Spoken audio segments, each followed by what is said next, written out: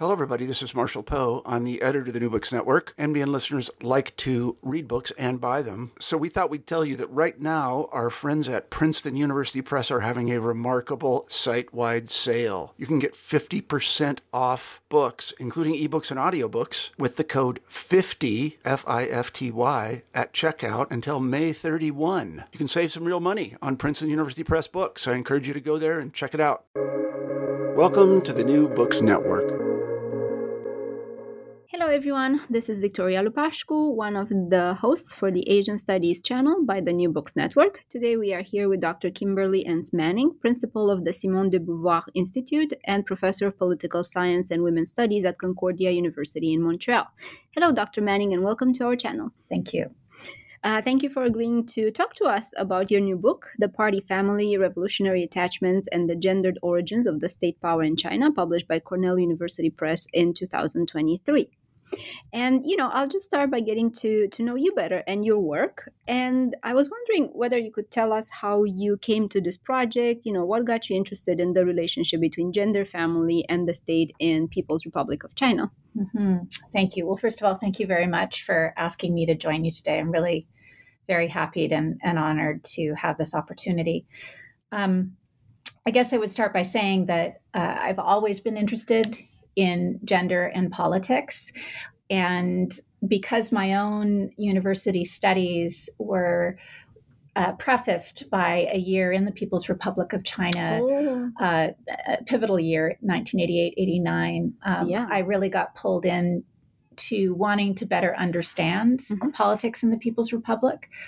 Gender has always been an underlying interest for me, but the way I came to this project in particular was a advisor of mine in graduate school suggested that I look at the Great Leap Forward, which was a large mobilization that took place in 1958, 59, and 60. And she said, look, there's beginning to be some work on this, but very few people have sought to try and understand the relationship between gender and the Great Leap Forward. And that was a big oversight because the Great Leap Forward involved probably historically the largest mobilization of women in history. And by that, I mean, women were basically recruited by the state to do field work. Children were looked after in daycares, and there were communal dining halls set up in the countryside in particular as well. So this was a very large mobilization that took place that hadn't been looked at through, I would say, a feminist lens previously. Yeah. And so that pulled me into that work. But I will say that though my original interest was women activists during the Great Leap Forward, as the research continued, and this has been a very long project, it spanned 20 years that I've been working on it. Wow. It also coincided with my own journey to becoming a parent myself. And I became increasingly interested in the ways that institutions, state institutions, global institutions, discourses, and emotions shape women's leadership and engagement with the state. And I came to the conclusion that it's pretty much impossible to understand women's leadership without understanding the state, just as it is impossible to understand the state without understanding women's leadership. And it's this central, what I would say is a recursive formation that I wanted to find a way to really show and explicate. Amazing. And the research spanning over, 2 decades is really impressive. Thank you. Absolutely. And, I'm really excited to talk about it. And, it's spanning over 2 parts in the book. There are four chapters in the first part and 5 chapters in the second part. And of course, we have the introduction and conclusions. And I will quote a little bit from the book, from the introduction, to give a better idea of what is happening. And, I'll start by saying that the book argues that family ties played a central role in the state's capacity to respond to crisis before and after the foundation of the People's Republic of China. And central to family ties were women as both subjects and leaders of reform. And what I call political attachments, or the effective enactment of family ties in political struggle, shape how the state apparatus is imagined, constructed, and contested. End of quote. So I wanted to ask you a bit of conceptual clarification here, especially on the terms such as attachments, and how that is related to the idea regarding state formation, imagination, and contestation through women's position in the family unit. Okay, thank you. So, I mean, I think what I would start by saying is I kind of need to locate us a little bit in my home discipline of political science, in which the state is typically imagined in such a way that the labor of women and the role of the family are both rendered invisible. Yeah. Okay. Yeah. And Max Weber's definition of the state, for example, does just that. And this is a definition that has long been drawn upon in state society studies and studies that are considering the state. So Weber defines the state as the power to extract and allocate resources, manage populations, and to control, and I'm quoting here, a monopoly on the legitimate use of violence. So what I have actually tried to show in this book is that women have been and continue to be involved in all dimensions of these facets, including in the periods leading up to the foundation of the People's Republic, as well as in its earliest years. But they do so in ways that is both contributing to and questioning what the state should look like. Mm-hmm. What its priorities should be, how it should be enacted. And so one of my central arguments is that women, family, and state are not discrete enactments, but are mutually constituted. Now, attachments play a key role in this mutual constitution. And this work, I mean, sort of my work with, affect theory really began, I would say, maybe about 10 years ago when I really started to see others work with it in relationship to social movements. There's been quite a bit of work done in the China field now, particularly by anthropologists. But my understanding of it also began to take shape in the context of my own advocacy as a parent, and particularly trying to get certain bills, get legislation passed. Yeah. And so for me, as I was engaged in that work as a feminist, but also seeing how my own agency and my own understanding of parenthood and motherhood were being constructed in ways that I almost felt like I had no control over, right? That were, in a sense, defining how my own advocacy was appearing, if that makes sense. Yeah. And so, and also, shaping not only roles, but also desire itself. And so for me, those pieces, as I continued to deepen into my work on this book project, also began to clarify in the sense that what we are being compelled to do isn't always visible even to ourselves. And so it's those pieces that I've also struggled to understand in the context of this very large and in many ways dramatic process of state formation and the involvement of not just women, but families in that process. Absolutely. And it is such a momentous, right,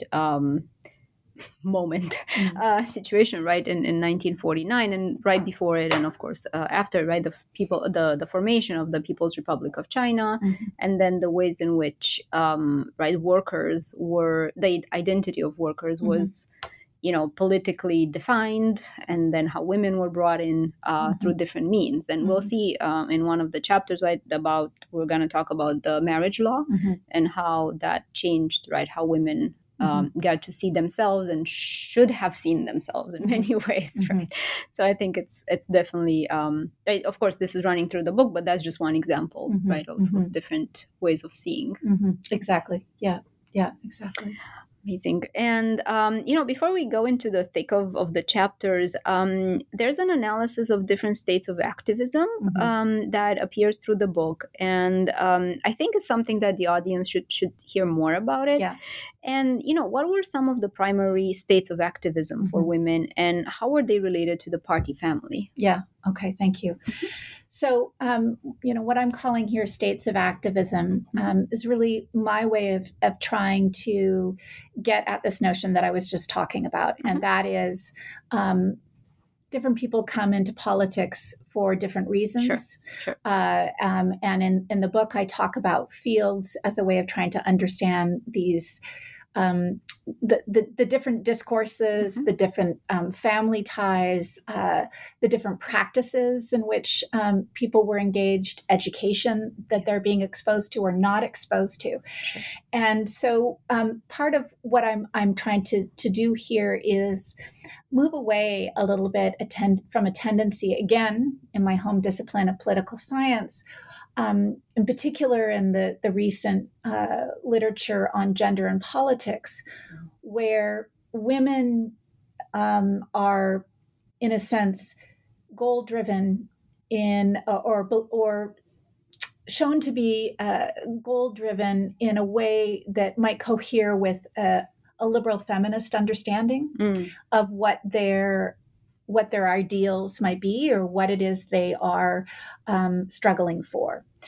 And what I wanted to do was to try and open that up a little bit and actually try and do some mapping of the kinds of orientations, the kinds of desires, the goals, what was meaningful for activists and leaders who were engaged in these processes. And so for me, that's where I sort of landed on this conception of a state of activism. And the states of activism that I discuss in the book, and there are four main ones, and as I argue it, these are not by any means, there's no limit to the number of states of activism, but these are the ones that I felt materialized most frequently in terms of the research I did, which was both based on interviews, interviewed over 160 folks, and the kind of archival work, and then also the work I was doing looking at elite level speeches and memoirs and biographies. And so I really came to identify four. One was the New Woman, second, social reformer, third, woman warrior, and fourth, loyal soldier. And I can talk a little bit more about these as they materialized at different moments in terms of this process of state formation. But in a sense, if you were to look, for example, at the New Woman, which has long been identified as an influencing strain in the Chinese Communist Party and leading to things like the enactment of the early marriage law in 1950. And that is that there was a strong sort of liberal human rights course that was circulating in the 19-teens and early 1920s, including among the earliest founders of the Chinese Communist Party. And this idea that women had a right to exist independent of families, independent of spouses and fathers, that they became and realized as a sort of full people as they pursued education, as they pursued professional careers, as they engaged in romance, right? Like there was this whole kind of idea. And when the primary leader who advocated in particular for one-party petition divorce, which we'll talk more about in a minute, Deng Yingqiao. But Deng Yingqiao, of all the leaders of the Chinese Communist Party, I think really we can identify her, one of the most influential states of activism for her really emerged out of this New Woman conception. So it's not these are not ideal types in a Weberian sense, and part of what I'm trying to argue is that the same activist may have 2 or 3 states of activism informing how she understands herself and her leadership. And in fact, that's part of the contradictions that were at play, right, over time, including for Deng Yingchao.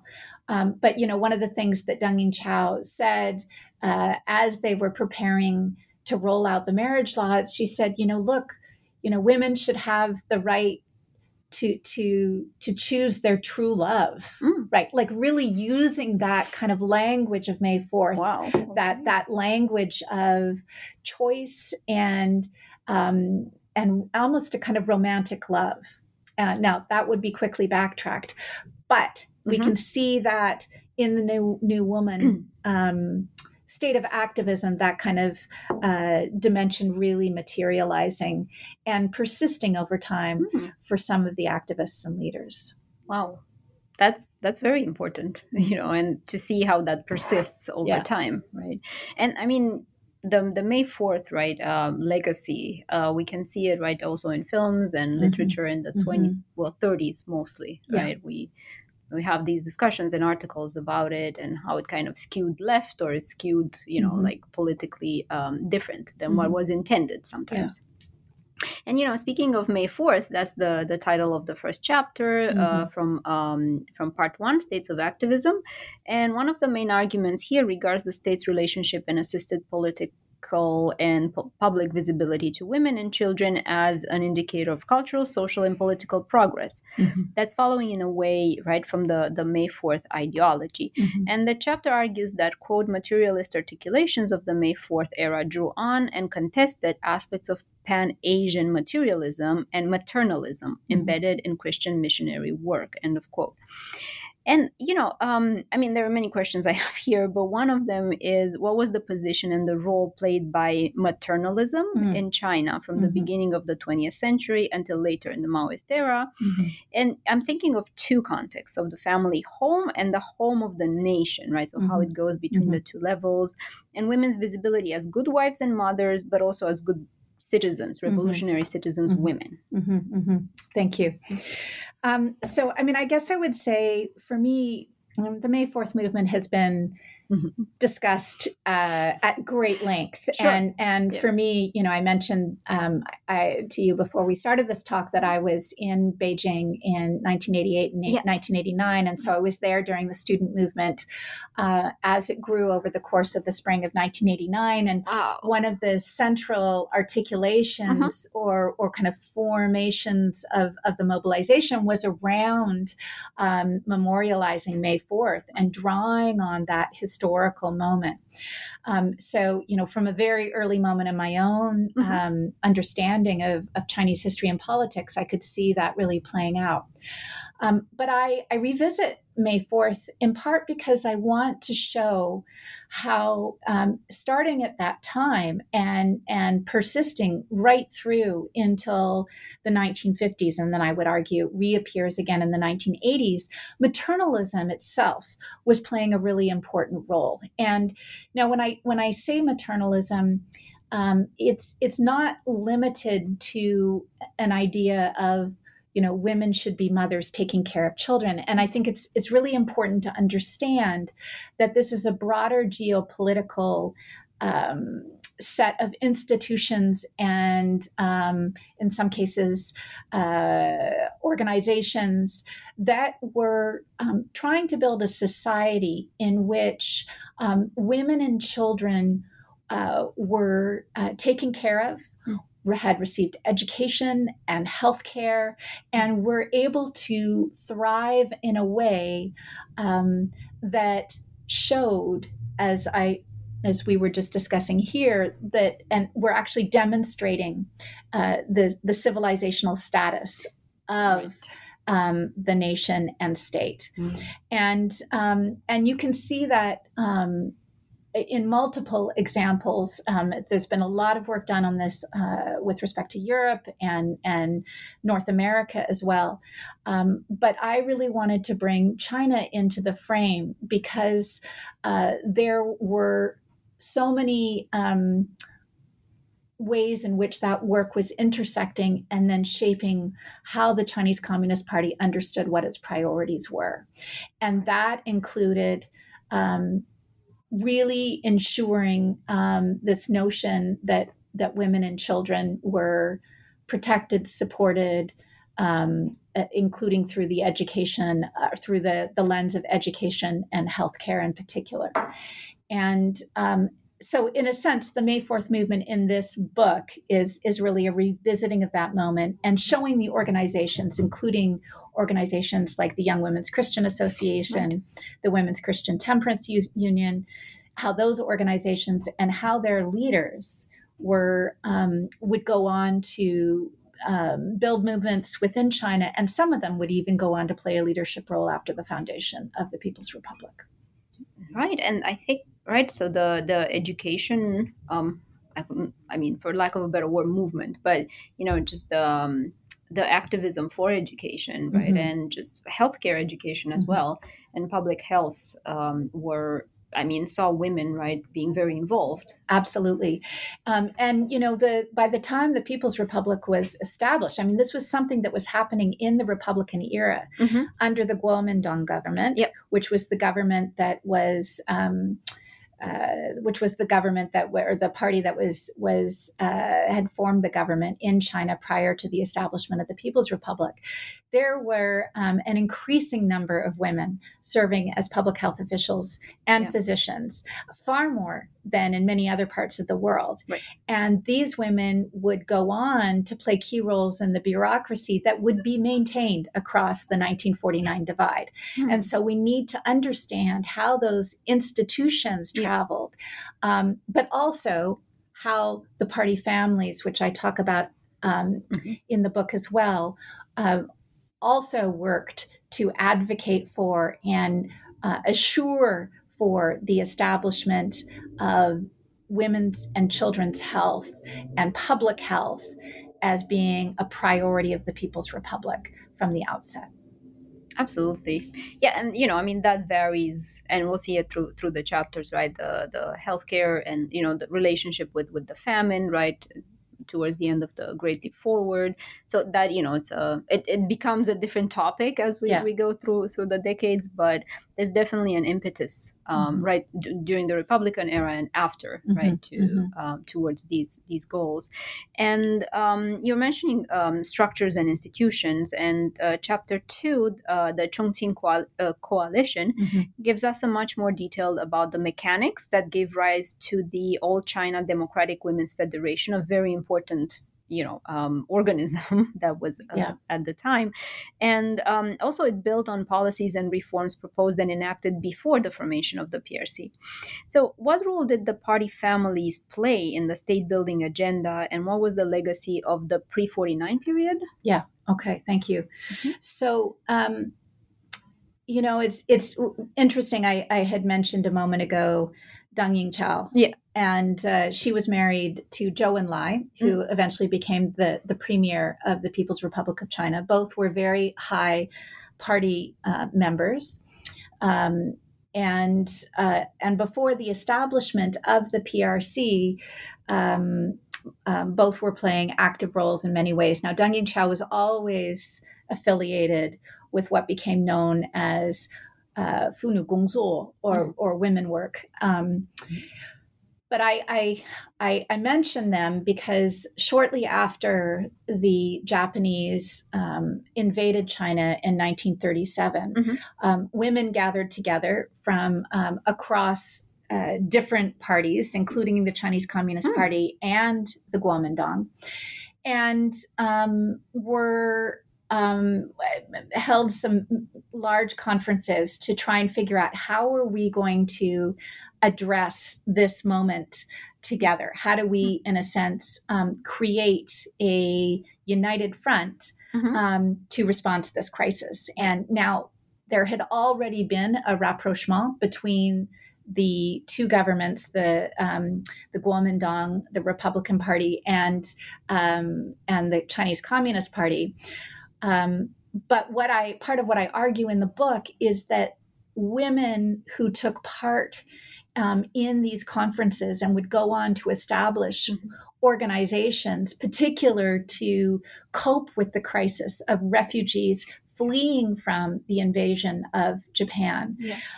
The hunger, the displacement, the young children and babies who'd lost their parents or had been separated from parents.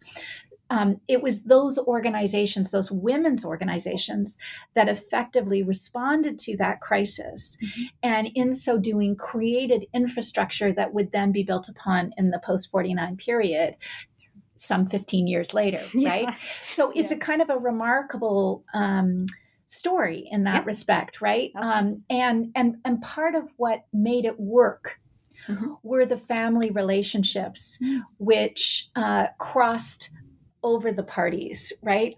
Now, one of the most famous is Song Qingling, who was the widow of Sun Yat-sen, who has been credited with, in effect, sort of is considered the father of modern China. Right. And he passed in 1927. I believe it was 1927. Don't hold me on that. Or 1925. I'm gonna have to check my But after his passing, Song Qingling really stepped in as in a sense, a linkage between the two parties. She was always very left. And eventually joined the International Communist Party. She never became a member of the Chinese Communist Party. Yeah. But she, through her relationship with Stalin and through members of the Chinese Communist Party, as well as through the Kuomintang. So her sister was married to Chiang Kai-shek. Right. Yeah. Right? Yeah. So you have these very complex ties. And so when, for example, Chiang Kai-shek in 1936 was kidnapped by one of his generals who was very unhappy with the fact that he was fighting the Chinese communists and not fighting the Japanese, that was the negotiations that took place at that moment were what gave rise to this so-called Second United Front. Well, Song Qingling played a key role in enacting those negotiations between Stalin, right, the Kuomintang Party, and the Chinese Communist Party.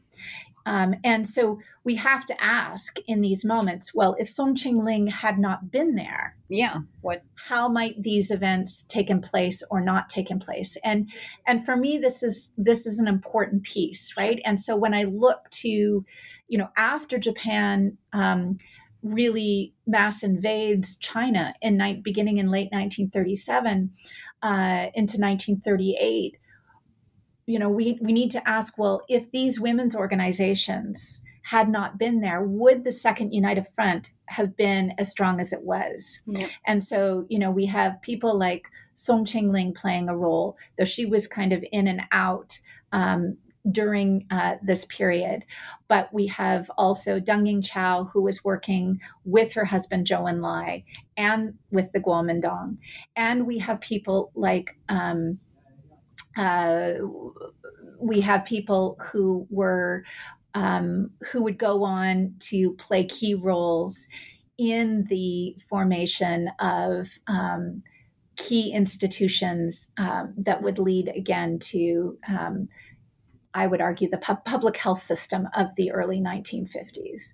Yeah. And those people included Li Dezhuan, who became the first minister of health, and who was married to a man known as the Christian warlord, who was closely affiliated with the Kuomintang, but had strong leftist sympathies, as did his wife.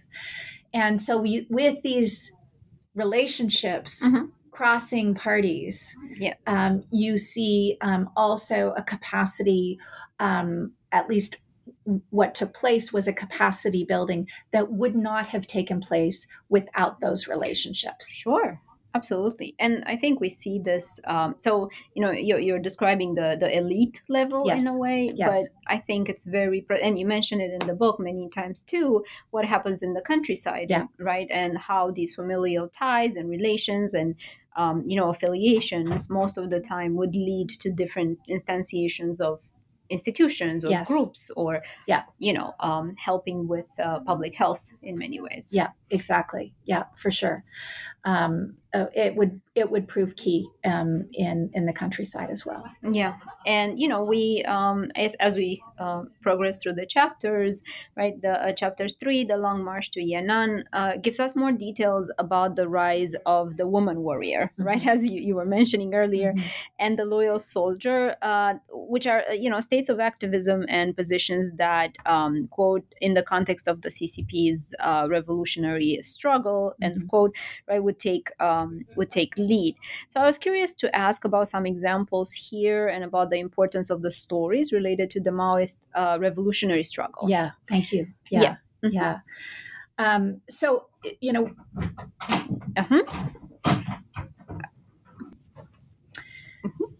So I think before I jump into talking about the revolutionary struggle, I'll just note that what I've been discussing just now, and that is these maternalist formations, right.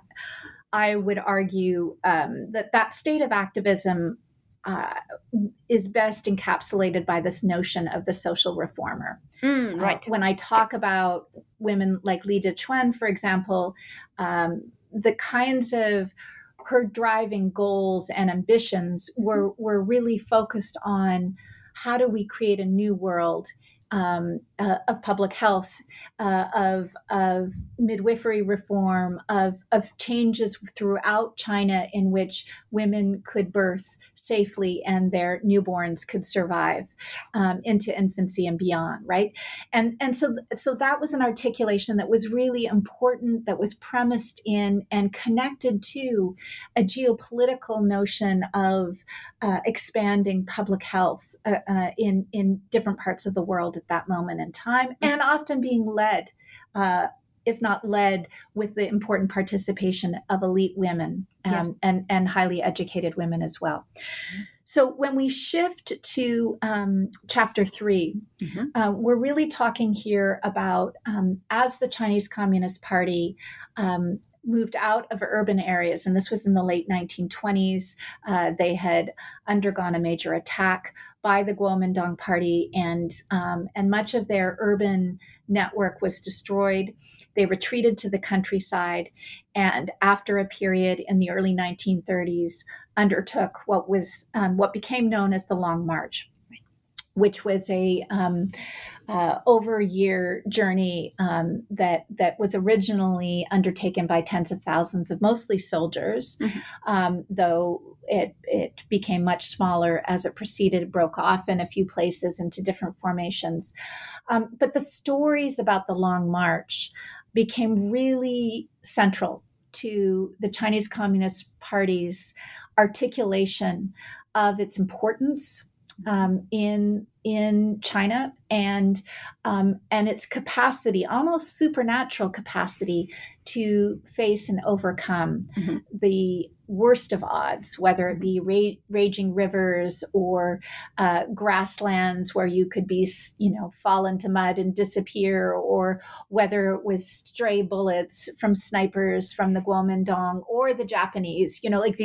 These were there were these kinds of it involved a kind of heroism. And the Long March itself, and there's been some very good work that's been done on it, looking at the role that women played on the Long March. And it should be noted there were very, very few women. And in fact, women were all but banned from participating in the Long March because the male senior leadership of the party thought that women would be a drag on the capacity to move and move quickly. And if women became pregnant, for example, that would slow them down and potentially expose them to the Kuomintang in particular. So only in many cases, only the senior women who were married to male leaders were allowed to accompany or participate in the Long March. And in fact, Mao Zedong's wife, Mao Zedong, of course, becoming Chairman Mao. And it was during this period that he really began to ascend into becoming the most powerful figure in the Chinese Communist Party. His own wife at that time gave birth while they were on the Long March, and she was, in a sense, forced to abandon her newborn in an abandoned hut.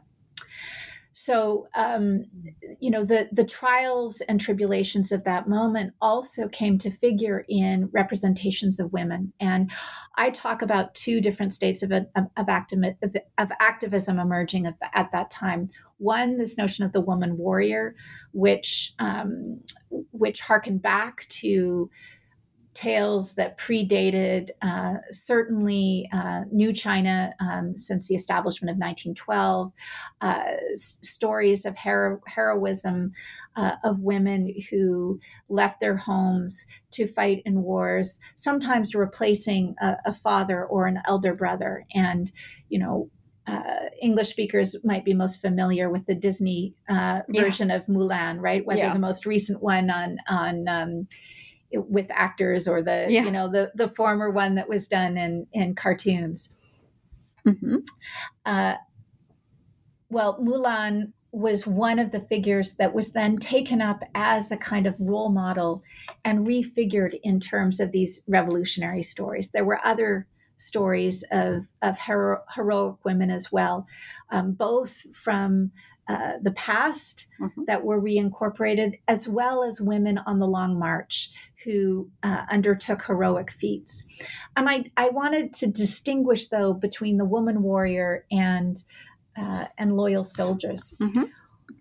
And again, keeping in mind that there were times when one woman might be sort of oscillating between two states of activism, what is most important to her at a particular moment.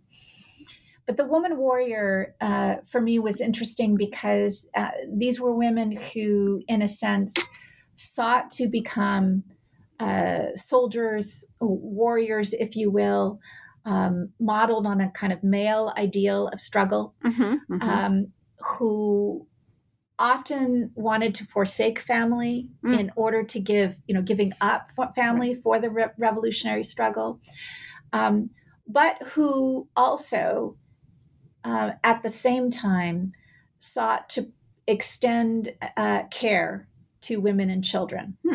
So kept, if you will, women and children still as an important part of the revolutionary struggle, right. Including maternity. Okay. Interesting. And the female form, as they understood it, even as they sought to enact really a male understanding of heroism, as it was being enacted in the Chinese Communist Party, this vastly male-dominated organization. So there was the woman warrior, and I show how that was the case for one senior leader by the name of Kang Ka-ching, also married to a senior male official, married to an important general, Judah. Kang Ka-ching essentially was pulled kicking and screaming out of the army. She did not want to leave the army. This would have been her lifelong mission, was to serve in the army, but was basically told by other senior women leaders that no, she had to be involved in and undertake women work. And she eventually did, and would become an important figure in that work, though her longing for the army, for military life, as is very evident in her memoir, never subsided. And so, in a sense, there was sort of this conflictual dimension to her own agency, and that she was thwarted from really pursuing the leadership that she would have loved to have become a general herself, right? She didn't want to be taking care of women and children, but she did. But she was able to make it a priority. That's in contrast to other women, including women I interviewed, including representations I saw in archival materials, whereby women activists, some women activists in villages, at the grassroots, even at higher levels, really understood their primary loyalty as being to the Chinese Communist Party, that women and children really had very little to do with their work. Class struggle was paramount, and that there was a strong attachment often to Mao Zedong in the loyal soldier, whether it was village leaders who really aspired to embody Mao's words and find ways to live out that revolutionary life, or whether it was, for those close to him, and in particular, there's one senior leader, Tsai Chang. I was thinking of her, yeah. Tsai Chang, who was the most senior woman leader in the Chinese Communist Party, had a very close relationship. And I talk about it as a fraternal sororal relationship. And she was akin to like a younger sister to Mao. And that relationship of elder brother and younger sister is important here, because he was somebody that she looked up to in that kind of filial sense. And she saw him really as a living embodiment of the revolution. But on top of that, in addition to that, had that close familial tie to him. And so her work, I argue, in the Chinese Communist Party and even in the Women's Federation, was all about serving Mao as Mao saw the revolution should be undertaken, and putting women, including the Women's Federation. You mentioned the All China Democratic Women's Federation, which was officially founded in 1949, at the service of Mao's vision of how revolution should be undertaken. And when I use the word revolution here, I don't just mean revolution that gave rise to the establishment of the People's Republic of China, but the ongoing revolution in land reform and other kinds of social revolution, if you will, that would continue into the 1950s.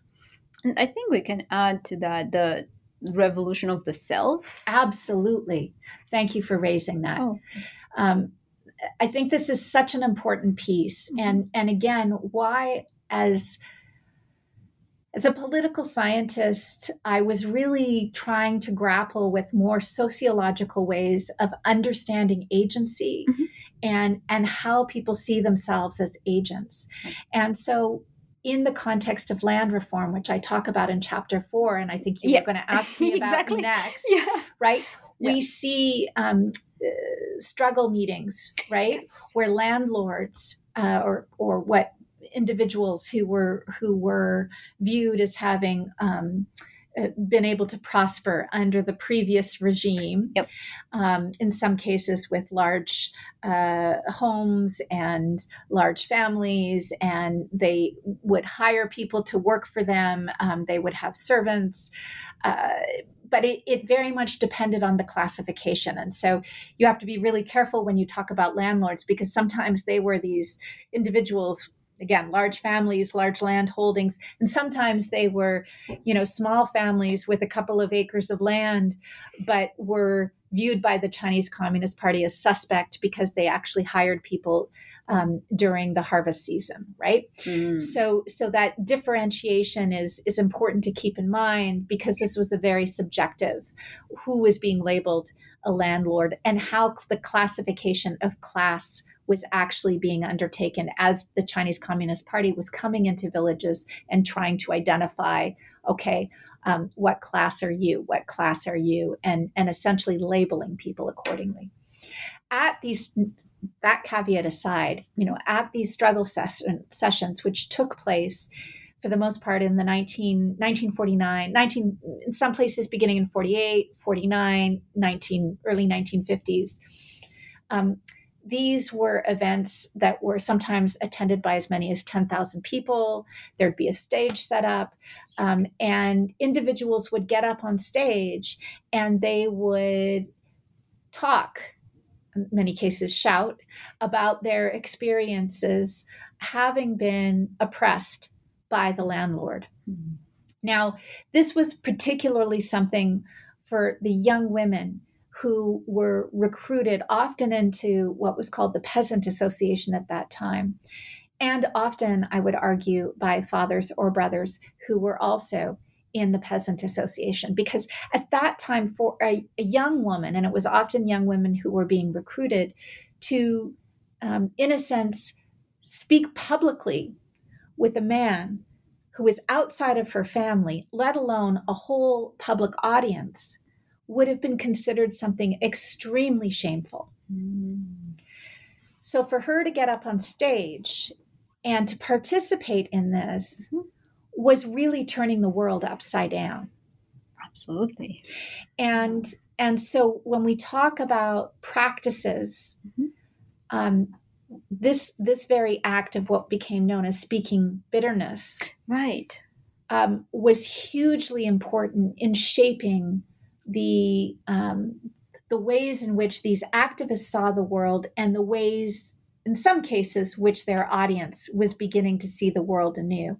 And a big part of it was trying to demonstrate to the audience that the old world had ended and the new world had begun, and that the landlord would no way, no form come back to oppress them again. And for people to believe that, that was extremely difficult, because in some cases, in some of the villages where I was doing research, the Chinese Communist Party had arrived in 1947 and then had retreated. I see. So then with the battles that were taking place with the Kuomintang, but they had started to do the work of class struggle and land reform, and then they retreated it. And then there were all these people vulnerable to the wrath of the Kuomintang. So this was a very powerful moment. It's part of the reason why a number of landlords were publicly executed, especially some of the larger, more influential landlords were publicly executed, and the ones who weren't were regularly struggled against, humiliated, and were eventually allocated, very small bits of land, and their families themselves would suffer for decades as a consequence of that. But that participation in struggle, that learning a new vocabulary, right? The learning to think of oneself as a peasant, right? Was a very, very powerful form of political formation, and needs to be taken extremely seriously in how we understand the gender dynamics that unfolded, the kinds of gender politics that unfolded at that time. For sure. And, I think that, as you said, like connects with chapter 4 that talks about land reform and, the effective dimension of the land reform. And, right, the women negotiated the reform and the effective aspect of it in different ways while learning this vocabulary, while, kind of being present and speaking up for different, goals. Though I would argue that in these earliest days, and the marriage law, which we'll talk about in a minute, I mean, that was introduced in 1950. The land reform really came first, and so although women were being taught that they're women and that they were liberated as women, it was really this notion of being liberated as peasants that was most powerful in the minds of the women who became activists, or many of, not all. Some also were deeply shaped by that by the women work that took place as well. But that belief in oneself, that pride in being a peasant, while at the same time, with the effective dimensions, always having to be on guard and protecting one's reputation, because there was always danger of being seen as sexually suspect as one engaged in local activism, even with the protection of a husband or a father who was also politically active. It still took tremendous courage and ongoing fear, as well as worry, because although they saw themselves as peasants, they often were still being required to take care of their families at the same time.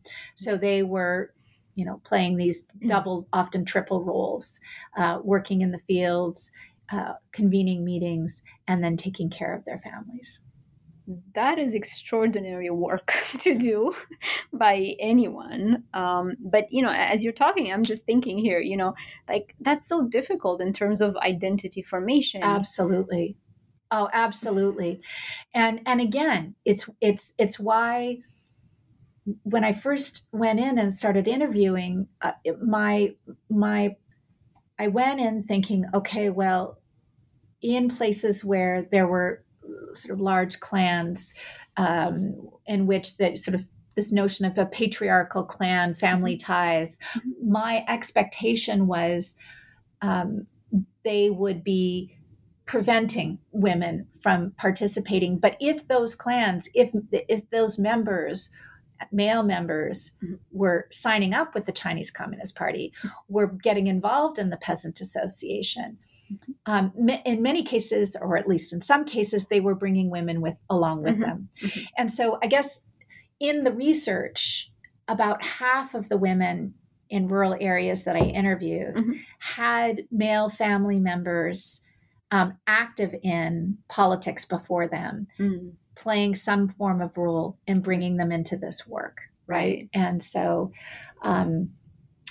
it was a really key piece, and really made me reframe and rethink this idea that women were necessarily out there fighting patriarchy as their first step, right? Right. And the other piece to remember that's so important is most of these young women, most were illiterate. They had little to no schooling. Right. And so again, to contrast with the social reformer, or to contrast with the New Woman, right, as these articulations of identity and political consciousness and practices and clothing, if you're illiterate and you're coming into your political consciousness through land reform, and you're having to memorize speeches. Exactly. It's a completely different form of political formation. Absolutely. Completely different understanding of what you're there to do. For sure. And it's fascinating, it's really, and I mean, I think there's still, there must be a lot of archival material, right? Yes, there is. Though access right now is particularly at the rural level. I don't know how much capacity scholars are going to have right now to get access into archives. There's a lot of, again, as we were talking before the start of the interview, it's become much more difficult. For sure. And I think also there are the structural difficulties, but there's also the material difficulties, right, of these materials that, I was looking at things from the 1980s and it was, hard, and the vocabulary was different and everything. Yeah. So I can only imagine the 50s, beginning of the 50s, right? Yeah. But just talking about, struggles for about chapter 5, right? Maternal bodies. I was very intrigued by this idea of women's roles in manufacturing, constructing the state's capacity and infrastructure to, quote, simultaneously wage war, reduce malnutrition, very important, minimize disease, and extract resources, end of quote. All of that at the same time. And, I wanted to invite you to tell us more about the women's pivotal role, especially when it came to minimization of diseases and malnutrition. So, one of the most amazing and I think underappreciated dimensions of early state building in the PRC was its capacity to roll out a highly effective public health campaign to improve midwifery. And that took place. I've mentioned Li Detuan, who was the Minister of Health, and talked about her ties, her family ties, that close relationship she'd had with Deng Yingchao, who became a vice chair of the All China Women's Federation, and also with Zhou Enlai, the premier of the country. So I think the first thing I want to say is that the new government under the PRC identified midwifery reform as a top priority. And the decision to make Li Dechuan the Minister of Health was part of that decision. So was a direct extension of that decision. I see. And along with that, both Zhou Enlai and Mao Zedong facilitated the building of the capacity to, in a sense, build upon what the previous work that had been done under the previous regime through Li Dechuan, extending invitations to one of the most famous OBGYN who had been working outside of China when the Chinese Communist Party came to power. So they actually, through Li Dechuan, extended an invitation for her to come back and oversee, help build this midwifery reform movement. Amazing. Li Dechuan, I think, is interesting because her husband had died in an accident just prior to the foundation of the People's Republic. She, like Song Qingling, was a widow. And as a widow, served as a kind of symbolic extension of her husband, who was a bridge between the two parties, if you will. I see. And she herself was an extremely well-known figure or social figure during the 1930s and 40s. She was also, though she herself was not a physician, she had worked closely with experiments in midwifery reform, experiments and foot binding, women's education, and close ties to both the Young Women's Christian Association and the WCTU, the Women's Christian Temperance Union, as well. So she came with this sort of tremendous background of experience, but also network.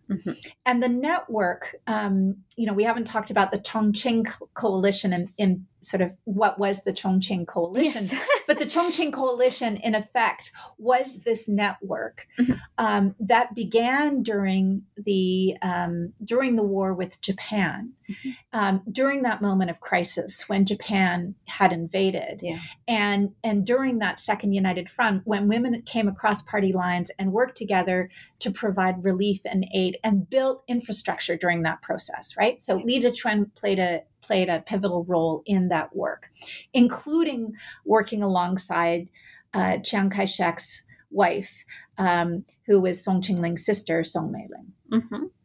So fast forward to 1949, 1950, when Li Dechuan takes this new position as Minister of Health. Now, she's long been dismissed. Yes, right. Long been dismissed as nothing more than a symbolic figurehead. Right. And I would agree, she was a symbolic figurehead.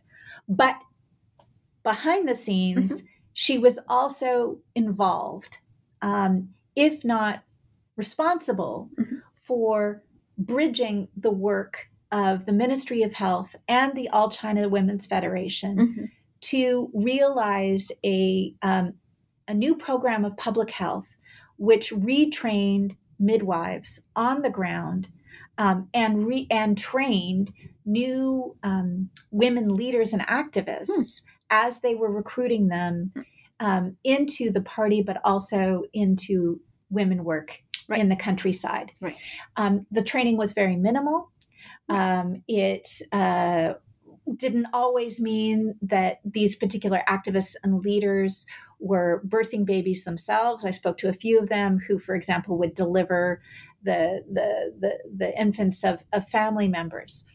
But some would go on to train and retrain other midwives in their areas. And, one of the most remarkable interventions here, one of the most effective interventions, was to ensure that that the tools being used to cut the umbilical cord was sanitized. Huge. Because some 50% of infants, including in some of the areas where I was studying, some 50% had been dying shortly after childbirth. And a major contributing factor was neonatal tetanus. Right. From rusty implements. Yep. So that simple practice alone was able to the extent that it extended, was able to ensure that newborns were surviving beyond the first week or so of after birth. Midwives were able to introduce other practices as well to improve birthing care. And then over the course of the decade, more clinics came online at the local level. But in a sense, in many ways, these midwives, these grassroots midwives, I would argue, were the early what became known as the barefoot doctors during the Cultural Revolution, right? Where you have these grassroots physicians who had received very little training but were there to, in a sense, provide basic healthcare and first aid care. What we know is that that infant mortality declined, dropped by half, very, very quickly. And, as some of the senior, what would you call them, the demographers, have shown, this wasn't just as a result of these programs, right? Sure. We have the cessation of war. People are able to work their fields again. Like there's a whole capacity to rebuild. Sure. And in that way, malnutrition is being addressed as well. However, you asked about, so the infant mortality was directly addressed, and again, I think has been very under-recognized in terms of the state's capacity to ameliorate what was a crisis, right? For women across China who were birthing in conditions in which they were losing, half of the infants to which they were giving birth. Malnutrition was harder. Yeah. And did not see the same kind of impact that we saw in terms of the birthing practices.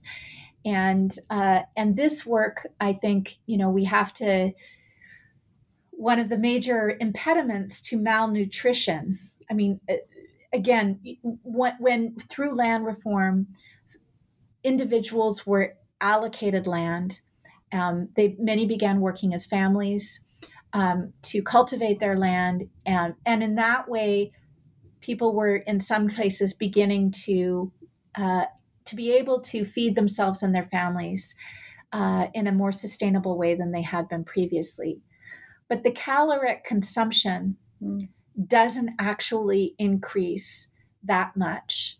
And what we see, I would argue is largely as a consequence, and this is my colleague Felix Venver has argued, is largely an outcome of the decision by the Chinese Communist Party to extract grain from the countryside in order to feed urban workers. Right.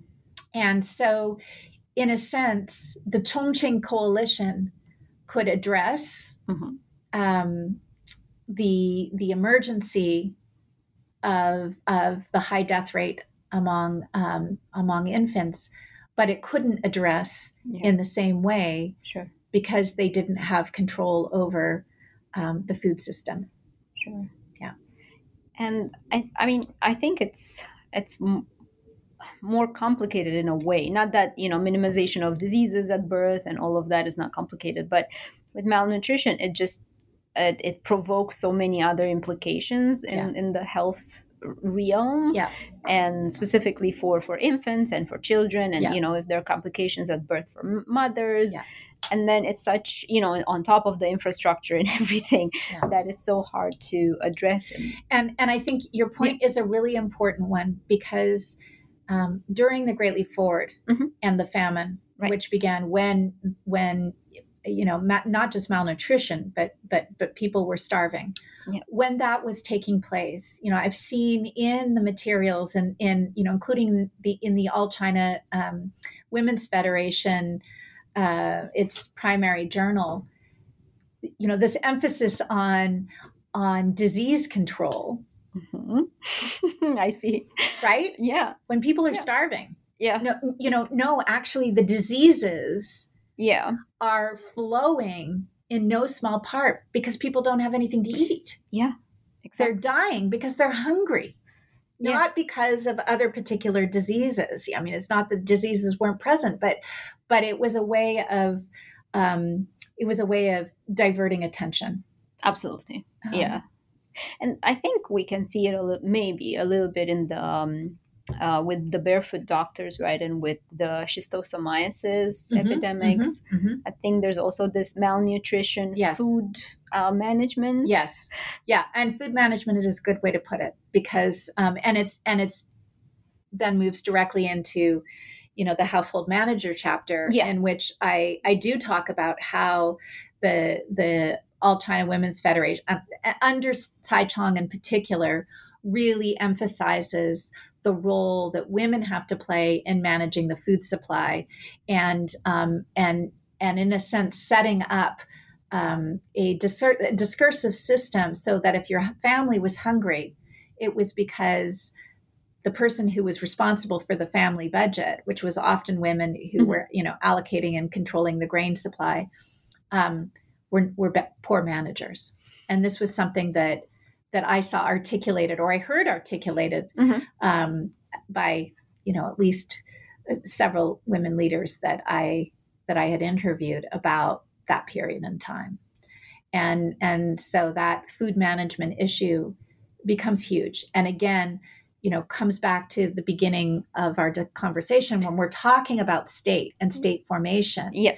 The state's capacity to extract grain from the countryside to feed workers in urban areas was dependent upon not only their ability to pull out grain, but also on the ability to prevent, in a sense, folks in the countryside from saying, hey, we don't have enough. Yeah. Right. Yeah. And so we can see how the management, there's a gendered management that's taking place. And which, wasn't always successful. Women were also telling me in joking ways about the system and or sort of making, cutting remarks about the system of food management. Sure. And, using humor through sarcasm, right? Because they saw through it. Sure.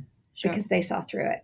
Though not all of the leaders did, and again, and that's why I'm so adamant that we need to understand Sure. the agency of local women leaders, how they understood it and were trying to enact it, because they really believed in that mission. For sure. I mean, the hardship was so strong that you had to believe for, some people, right? You had to believe in it. And, as we're thinking about it, I don't know why, I just remembered there's this novel, The Chronicles of a Blood Merchant. And then there's this particular moment. So it's going through the famine, there's a famine happening. Yeah. So of course it's in the novel, it's fictional, right?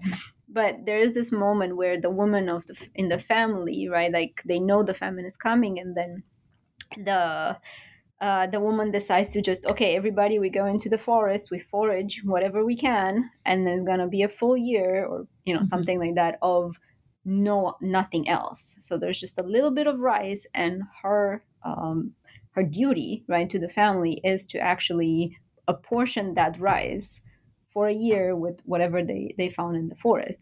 And it's a very interesting kind of way in which the mother of the family is portrayed to take care of as responsible. Yes. As responsible. And it's the responsibilization that I was really interested in looking at. Whether it was always effective as a form of propaganda or not, we can argue about that. Sure. But the articulation of it and the enactment at the local level by local leaders was powerful to a certain degree, right? Sure. And I think we really need to take it seriously as part of what contributed to this moment taking place. Absolutely. And, I think that kind of gets us into chapter 6, filial brides, with the implementation of the marriage law and women leaders' implication in divorce suppression. Yeah.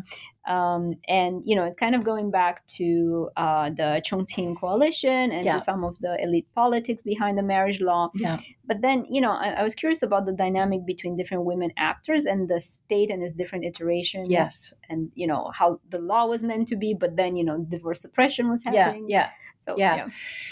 And again, I really, again, am trying to take a very sociological approach to this history and to the dynamics of policy formation and implementation in the context of the marriage law, and to take very seriously the conflict that took place at every single point of the deliberation, the enactment, and the implementation of this law, and not just between women and men and village patriarchs who are often seen as sort of the villains in this story, preventing the implementation of the marriage law, but really understanding the widespread conflict over the law. And so just a couple of points. I would first of all say, I'm going to mention Deng Yingqiao again, vice chair of the All China Democratic Women's Federation, married to the premier, a longtime senior party leader. The thing that I'll talk about elite first, and then I'll talk about grassroots. The thing that she was able to do, in addition to, she would play a key role in land reform as well, and ensuring that women could be allocated their own land, right? So she made a key intervention there as well, and was very political and very strategic, I should say, about how she realized that commitment by the party. She was also very strategic with the marriage law.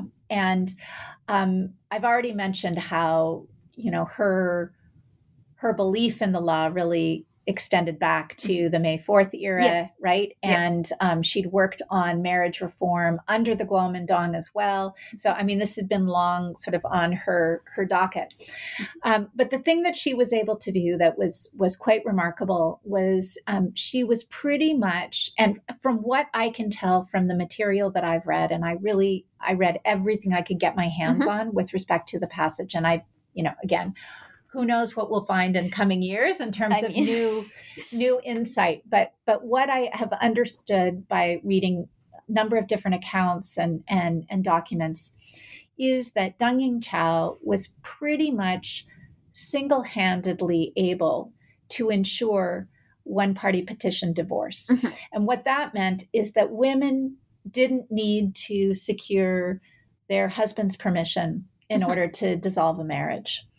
And so that was a really progressive dimension of the law. And again, it would not have happened, I would argue, without Deng Yingqiao's advocacy and without the fact, without the fact that she was part of a party family network, in particular in relationship with her husband, but also with the Chongqing coalition. The woman who became Minister of Justice in 1953 had been very active as well in the Chongqing coalition, and was a very, very famous lawyer. So she had people, Song Qingling as well, who were behind her on this work, but it was Deng Yingqiao really who was the only one who could get this through, right?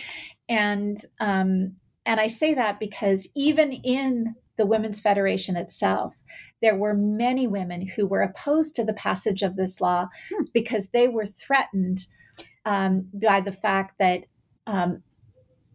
there were enough Women's Federation leaders whose husbands, as they were returning to the city and establishing their new urban lives, were exiting their own marriages and wanting to dissolve their own messages, that these women were deeply concerned about protecting their own marriages. Right. And they were worried that their husbands could simply divorce them and marry a younger woman, which was happening actually with great frequency at that time. Right. So opposition there, opposition from the army, opposition from male party cadres, opposition at the grassroots. Like it was everywhere, again, with the exception of the Chongqing Coalition and Zhou Enlai and the Liu Shaoqi, also a senior leader. Mao Zedong probably could have been swayed. Right. But Liu Shaoqi and Zhou Enlai were really key as well. So she got this through, which was really remarkable. First law passed by the People's Republic of China ensured one-party petition divorce. There's many things we could talk about with the marriage law.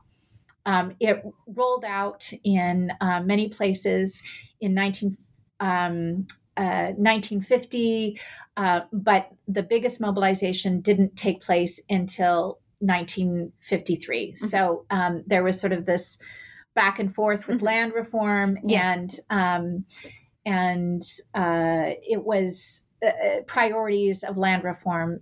Yeah, land reform was prioritized before the marriage law. Nonetheless, there were many folks in the countryside, women, activist leaders who I interviewed, who were talking about those early days, the excitement, the bafflement of how to handle situations. Say if a woman was being physically assaulted by her husband, how to deal with these situations. I mean, it was like getting a law handed to you, but then what do you do with it? Yeah, right. Yeah. And you might believe in the need to sort of provide women with this security to be able to leave a violent marriage, or you were a child bride, so married as a young child into a family and eventually married to the son of the household. You might fervently believe in this, but how do you bring it about, right? Yeah. It's just, as one woman said, I threw one husband into jail, right? Because for 3 days, let him out. And then the woman didn't want to proceed further with any, right? Understandably, right? There was no infrastructure in place, right? Exactly. And, as many, many documents from the period show, there was extreme violence against women who sought to try and leave marriages. There were many women who committed suicide. It was an extremely challenging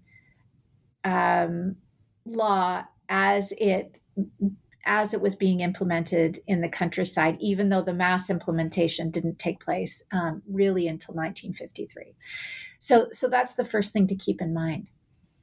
But then in 1953, when permission was given to do a mobilization, it was effectively took place over the spring, the focus really came to be only women who had been married effectively against their will and as children prior to 1949. It was not for women who wanted to leave their marriages, their less than ideal spouse, as Deng Yingqiao put it, in order to pursue a love. Right. It was no longer for those women. And here's where things got really interesting in my mind, because the marriage law, again, has been subject to much research and study for decades now, right? What are we, 2023? So for 73 years, right? I mean, as lots of folks have written on, or enough folks have written on the marriage law, maybe. Fair amount's been written. Yeah. But to me, one of the really interesting pieces is why, after 1953, 1954, do we see divorce rates drop so dramatically? The only real explanation that I've seen in the literature is that's because, and this would have been an argument made by the Chinese Communist Party itself, because all the child brides had effectively been able to divorce their husbands. Interesting. Which to me is laughable. It's there is no way, no how. And, and I interviewed how many former activists who themselves have been child brides who did not end up divorcing. Like no, you cannot tell me that's what happened, right? Without even going to talk about women, for example, you're talking about norms at that time where it was completely acceptable for in conjugal relationships for men to be beating women. Yeah. Right. Yeah. And physically assaulting women. Not to mention in-laws beating daughters-in-law. Right. Yes. So domestic violence was rife. So for those divorces to drop so dramatically as they did to almost nothing, right, in some counties where you have hundreds of thousands of people living, had to have taken place. That kind of enforcement that kind of change required enforcement. Right. Who did the enforcing? My argument is that local women's heads played a major role in preventing women who might have otherwise pursued divorce. And again, even if it was a small number, because obstacles were so high, things were confusing. Where do you go? Where do you stay? There's no infrastructure. Like, even for women who might have had supportive natal family members who were willing to take back their daughter, the first thing she would have encountered was the local Funujuren, the women's head, the woman who was responsible for managing women work in the village, who would have been going to the woman to try to convince her not to divorce her husband. And that's where we see, building on the work of others, Kevin O'Brien and his collaborators on this concept of relational repression. You see women's heads talking about how the shame that they would bring upon their family, how they're going to lose their children. So it's this threat that you're going to lose the people that are most important to you. Not only are you divorcing your family, you're going to lose your children, you're going to bring shame on your natal family. Like, these are huge. The potential for social stigma was dramatic. Right. And so these women's heads played a really important role in preventing marriage dissolution. And this was very striking, because when I would ask, what is Funu Gongzuo? What did you do for Funu Gongzuo in the 1950s and 1960s? What did this look like? Or just what was Funu Gongzuo? Talking about keeping women in marriages came up all the time. And as one woman said, I must have worked on tens of thousands of families. Like, it's an exaggeration, of course, but she was very proud. Yeah. Very proud of keeping these relationships intact. Wow. It's almost like, the matchmaker, but inversed. Yeah. That's a good, yeah. Amazing. Yeah. And so, again, the marriage law, what is the consequence of it? Here we can think about it in this incredibly liberatory way. Right. Absolutely. Including at the elite level, if you want to look at it through the framework of Deng Ying Chao and her New Woman ideals, and then you look at what happens at the local level and the confusion and the challenges and implementation. And then the word comes down from the Chinese Communist Party: women have to stay in their marriages. And it's the Funujuren, the women's heads, that are responsible for making that happen. So when we want to talk about state capacity, and in this case, this was ensuring that there was not going to be any distractions from the more important work of collectivization, which is what started to happen in the mid-1950s. Absolutely. And I think, it's something that just came up in my mind as I was listening. I think to go into chapter 7 as well, but there's this idea, if the women went back to their families, right, from the marriage, there was also the threat of famine, right? There was not enough resource. Not enough food. Yeah. So, I mean, the implications were huge, right? It would be, land allocation, before collectivization would have been challenging. Yes. How are we going to feed an extra mouth, right? Daughters often being considered an extra mouth to feed until marriage. Yeah. Exactly. And many women, the women who did divorce, because I did interview women who successfully divorced, often quickly remarried. Right. So in that sense, they were not a long-term burden on their natal family. The fact that they were able to remarry, in some cases, they would end up marrying another local leader. One woman in particular married a local leader, and she had been experiencing tremendous, probably physical abuse in her first marriage, and she was, she was trying to be an activist. She was trying to fulfill her responsibilities as a women's head, and was under tremendous pressure. And eventually, she decided to divorce and remarry. And I should say too, in the case of activists and leaders, in some cases, interestingly, a number of them, at least in this very small sample of women that I interviewed, but it was striking nonetheless that many of them were able to marry within their natal villages. Right.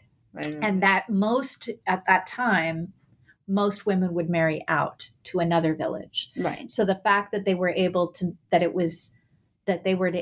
the social support to marry within the village was pretty remarkable, actually. Right. So then there are these familial attachments in many ways that happen in the village that are created or dissolved or rethought, right? And I think actually that was my question for chapter 7, household managers.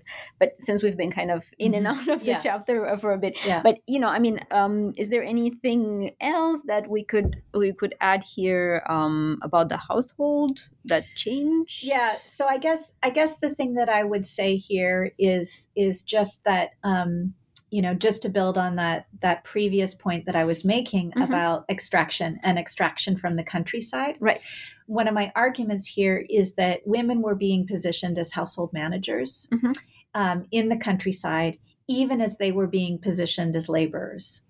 And so when the CCP came to collect grain, right, it would collect grain from each household. Yeah. And women's heads, in some cases, were participating in this work. And again, it was playing that role of convincing women to do, in a sense, their duty to the country, to the larger collective, by giving up grain. And that kind of 思想工作, that kind of ideological work that was happening was also part of women work. And so the grain extraction, right? Yeah. When we talk about Max Weber's definition of the state, right? Yeah.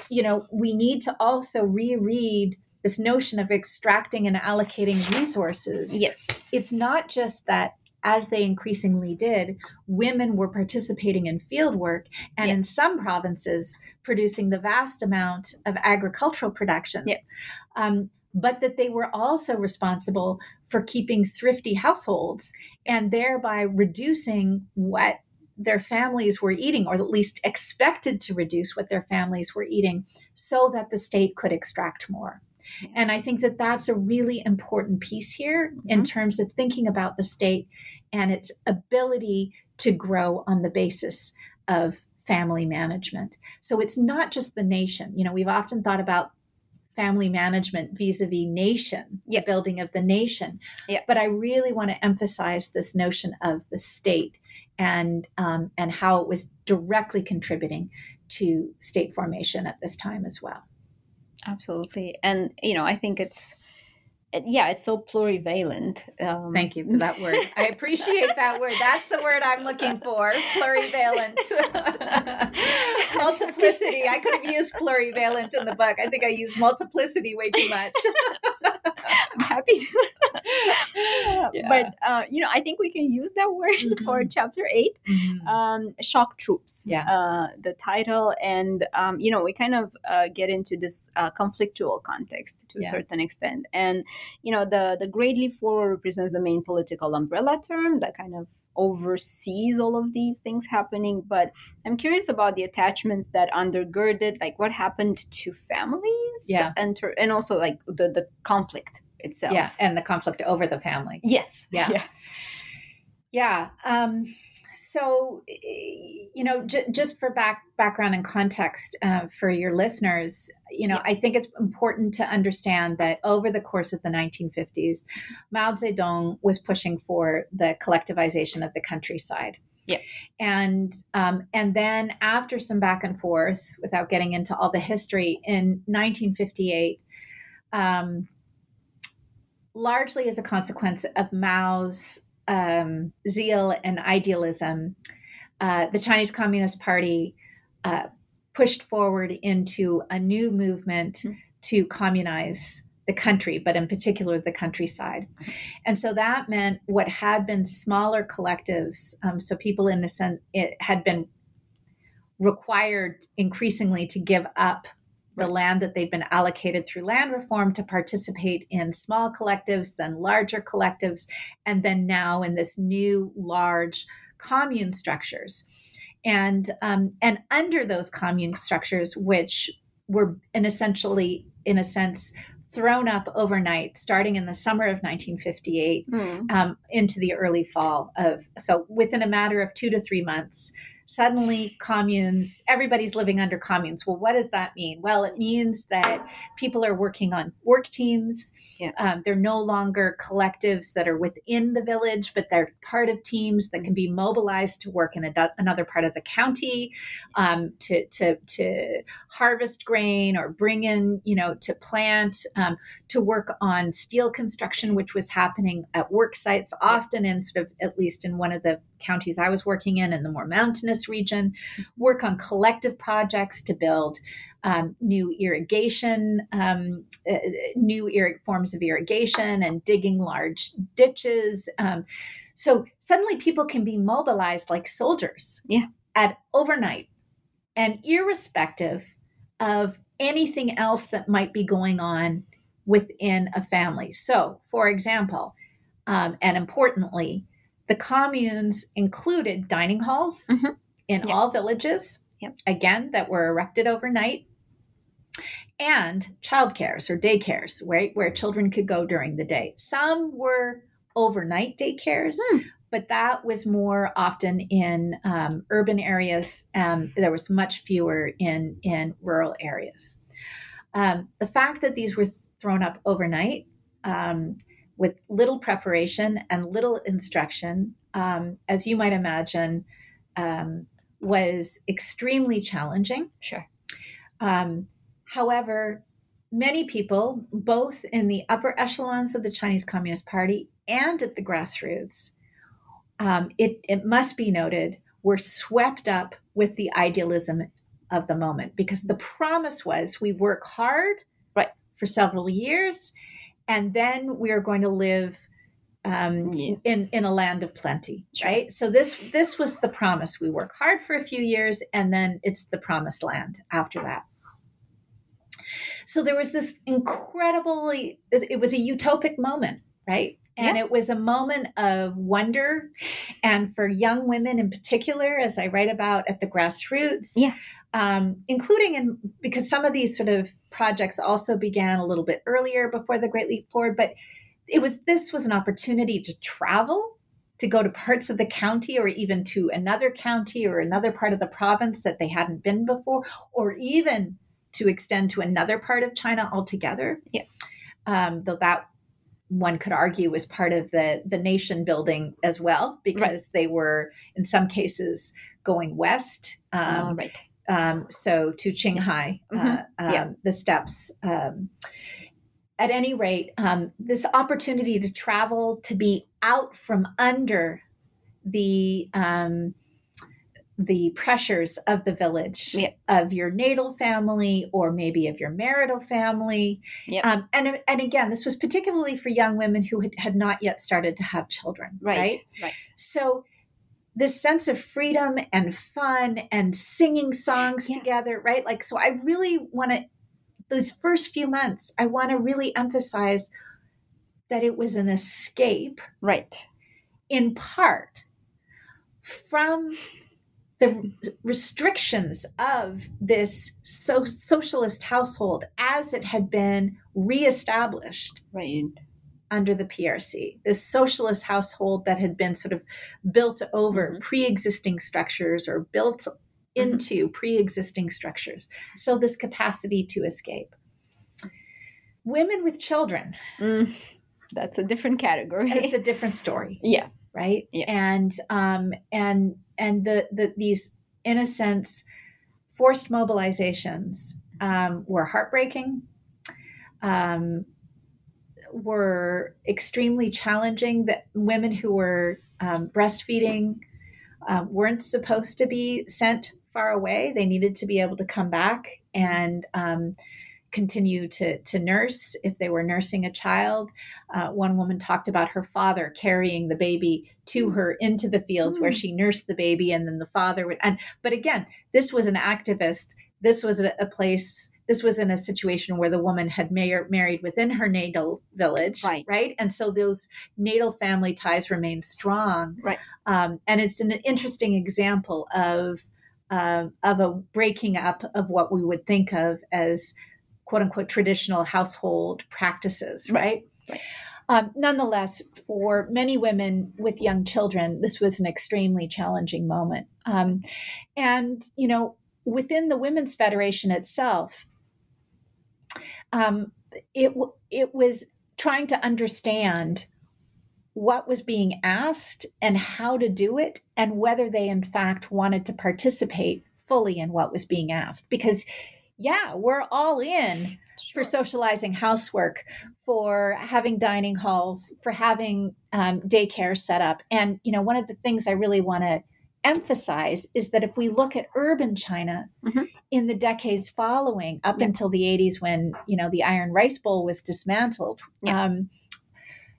you have many places where dining halls and childcares were extremely common. And so, but what they had was infrastructure. Yeah. They had folks who had some education and training who could provide the capacity for that new infrastructure. That was completely missing in these villages. And so what was taking place was disastrous for many families. And Tsai Chang, again, younger sister to what I call younger sister in the struggle to Mao Zedong, she was, according to what I've been told and what I've read, extremely distressed when she saw that, for example, in some places, husbands and wives were being separated into barracks, right? Yeah. That in effect, the family was being completely eradicated. Right. And this was in fact what some of the party leaders were talking about, including Liu Shaoqi, the one who had been supporting the midwifery reform just 10 years earlier. This idea that somehow the family could be dissolved overnight and that these new socialist structures could replace or somehow stand in without any preparation, right, was something that he seemed to have been caught up in at that moment in time. And what becomes really interesting is how we see a kind of impromptu, if you will, coalition emerge to try to tame how the Great Leap Forward was impacting or was unfolding at the grassroots, and to advocate for the position that the family itself was not going to be eradicated anytime soon. That was a long-term goal for the party. Right. And yes, dining halls, yes, childcare, but we need to improve what they look like, and we need to make sure there's flexibility, and we need to make sure that nursing mothers can get to their children, and that pregnant women aren't being sent to work to do heavy labor, and that young children are receiving the care and attention that they need. And again, I could cite lots of examples where children were dying because they weren't receiving the supervision that they needed, or getting severely injured. Right. So, in a sense, we see this incredible push that took place being led by Tsai Chang, who, as I've argued, was very much Mao's right hand in leading the All China Women's Federation, but who I believed that Mao did not intend for the family to be immediately dissolved. Sure. That he was talking, as he was wont to do, in this kind of utopic, grandiose way, right? But didn't actually mean for this to roll out as it was happening. I think that that's what Tsai Chang had in her mind. And she and her husband, her husband was the only leader at that time in the fall of 1958 to have a private audience at a particular pivotal moment. Whether he said anything to him, whether Li Fuchun said anything to Mao or not, we don't know. Right. Whether Tsai Chang said anything to Mao Zedong or not, we don't know. But all we know is that after this intense period of mobilization and public advocacy, including of materials that were being published, speeches that were happening, and meetings that we do know about, that Mao changed course and the senior leadership changed course. Right. And you can see direct arguments coming from out of that mobilization in the documents that were published by the party in December of 1958. And so the struggle over the family, I argue, was a really central piece to the moderation of the Great Leap Forward as it took place over the winter of 1958 and 1959. It would continue within the All China Women's Federation, alongside other leaders who were arguing for a moderation of the Great Leap Forward. And the only reason it didn't continue was because Mao Zedong got offended by one of his key leaders, and he launched a second phase of the Great Leap Forward, which is what in turn launched and deepened. There was already famine happening in the country, and this was the death knell for many people in the country. And you need to, for your listeners, what we're talking about is somewhere in the range of 25 to 40 million people perishing as a consequence of this famine. And so it was the absolute most devastating famine to have taken place in the 20th century. And certainly I would argue one of the most, if not the most devastating in terms of the actual number of deaths, political event in the 20th century. Yeah. And Tsai Chang and her husband came right up behind Mao Zedong to support him when he felt betrayed by one of the other leaders. And so they were enabled that deepening of the Great Leap Forward. And that's the twist here. Yeah. That's the relationship, right? Yeah. Yeah. And I mean, thinking of famine, like there are a few other, I think that you're right. I was thinking about the Ukrainian, right? Yeah. And there were the Holodomor. Yeah. And Central Asia had some. Yeah. And it kind of came from this administration managing of extraction from the countrysides. And then the 50s, I mean, also other parts of Eastern Europe had moments of intense famine, and you see all sorts of representations. There's a graphic novel called The Chinese Life that represents that, and there are others as well that kind of have this just a shrinking of bodies and policies and families, and this it's a very complex moment, and it touched health practices, and I think that's chapter 9, leaders, right?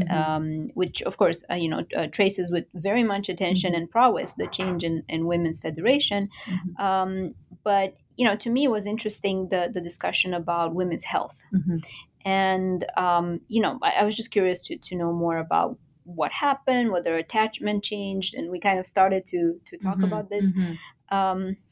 So I think what I'll mention here. I mean, I in the book, I trace through. There are a few leaders whose stories I trace through the book at the grassroots, and one of the things that I think I want to emphasize here is that it made a difference. The kinds of leaders who were at the grassroots, at the county level, at the provincial level, and I should say particularly the county level, as who was able to survive and who wasn't. Leadership, from everything that I have looked at with respect to the Great Leap Forward, did make a big difference, because there was huge variation as to where and how the famine took hold. And I talk about a couple of different situations in terms of health and the role that women leaders played. But so in one case where, although I wasn't able to track down exactly when this happened, but it was likely in 1959, that one woman leader with whom I'd spent quite a bit of time, she and her husband were effectively deposed because the villagers rose up about the fact that she and her husband were keeping grain, were benefiting from their positions. The husband had killed another man. Like they were widely regarded within the village among people I interviewed as as restricting food, as being responsible I see. for what was taking place. And this was before the famine really took hold. Okay. Right. Whereas, other women leaders that I had interviewed, and so seeing them as sort of loyal soldiers, but loyal to whom? Loyal to Mao, loyal to your family, right? These loyalties were being enacted in such a way that were, in a sense, making them impervious to the people with whom they were responsible, if that makes sense. Yeah. The loyalty comes before all else. Right. Those who were enacting a woman warrior subjectivity or kind of state of activism, that was really interesting here, because there were several women I interviewed who, as far as they were concerned, I could work in anything. I could work in cold water when I was menstruating. So this idea that, women can get sick if they are exposed to cold water when they're menstruating is an idea it's widely held in Chinese medicine, and it was incorporated into the Chinese health regime and public health regime. Yeah. But young women leaders, I would go into cold water, when I had my period, I didn't care. I worked all the way through my pregnancies up right before I gave birth, like this sort of real, disregard for any kind of notion of having a maternal body, as we saw was being projected by the state in earlier chapters. Yep. But some of those same women also sought to protect women and children and the people for whom they were responsible. And this idea of that.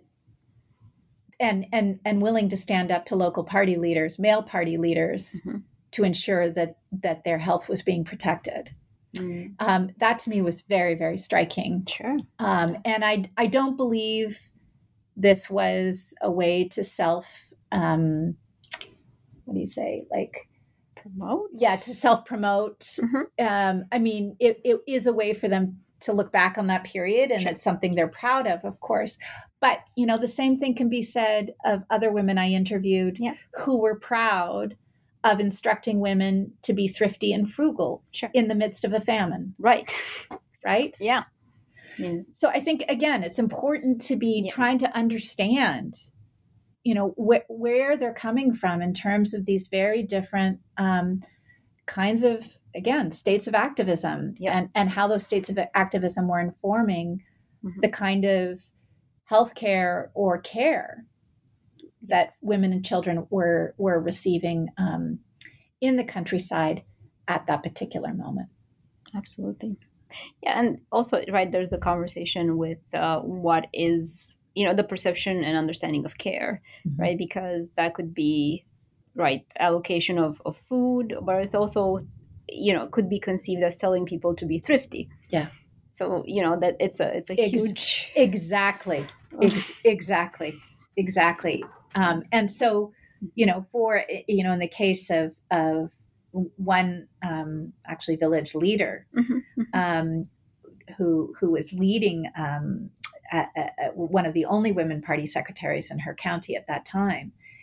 And she was responsible for quite a large village. And, she went to the township or the commune and begged for grain, begged for a loan.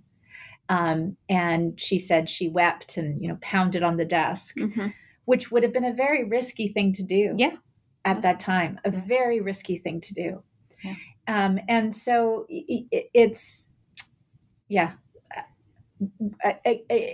a very complex as to whether we're going to move, which are the discourses and institutions, but also how is it that we respond in those moments, right? And what do we have available to us to make sense of what's taking place when everything around you is saying something different, right?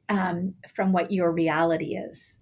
And throughout the famine, the Chinese Communist Party excelled at dividing people from each other, from propaganda, as we've talked already about the kind of illnesses, focusing on illnesses that, it was a way of diverting from the trauma and the incredible impact of famine as it was spreading across the country at that time, even if the central leadership didn't understand the scale of what was happening.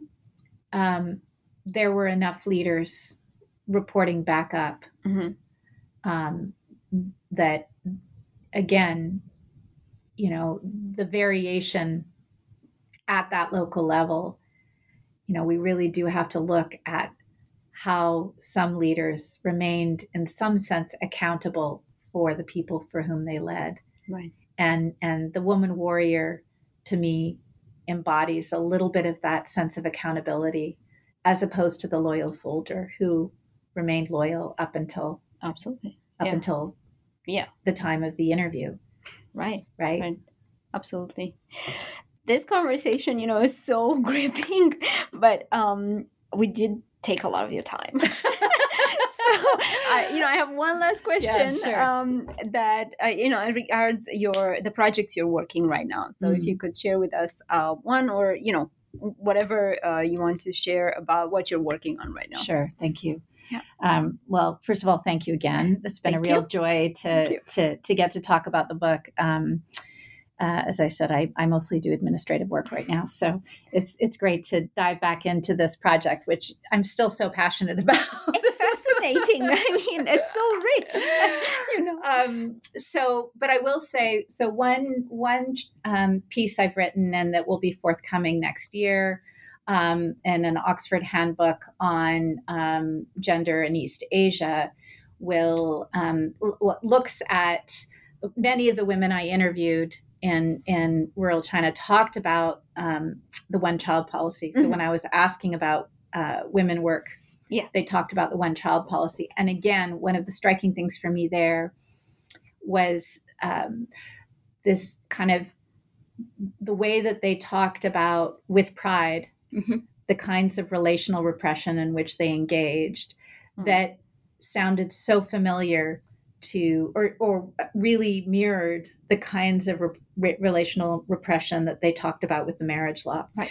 And so the purpose of that chapter is really to try and link those two moments in a way that hasn't been linked before. Sure. And to say there are other histories here that were informing how that policy, the one-child policy was being implemented. Of course, not all leaders from the 50s and 60s were still working in the 80s, but enough were, right? And the practices that they had developed over a number of years when the Women's Federation was revived after the Cultural Revolution were then reappropriated. And so that's one piece. I originally planned to include it in the book, but the book got too long. So. So that's one piece. And then the other piece is work that I've been engaged in now for over 10 years, but I'm working on a particular project in relation to it right now, which is advocacy by parents here in Canada on behalf of and alongside of their own transgender children. And that's work that I've engaged in from a number of different directions and been involved in politically as well, and started a nonprofit organization, Gender Creative Kids, now about a decade ago. And but the most recent work we're just finishing interviewing 60 parents of trans kids across Canada to really understand how they are advocating for their young people during and now after the pandemic. And what's so interesting right now is that we have this whole parental rights movement that's emerged. Very strong focus on quote unquote anti-gender ideology, and a really very difficult moment in terms of focusing on trans kids and really trying to limit their ability to thrive in schools and other places in Canada. So, for me, I have a personal commitment to the issue, and I also have an enduring issue, and that is thinking through, again, the way family ties and politics continue to shape our own understanding of our world, and particularly as we come out of the pandemic and people are searching for scapegoats in some ways, are trying to find meaning and are trying to build a world, others of us who are trying to build a world that's more equitable and inclusive. So that's some of the work I'm doing right now with parents and trying to be an allyship with trans folks at this challenging moment.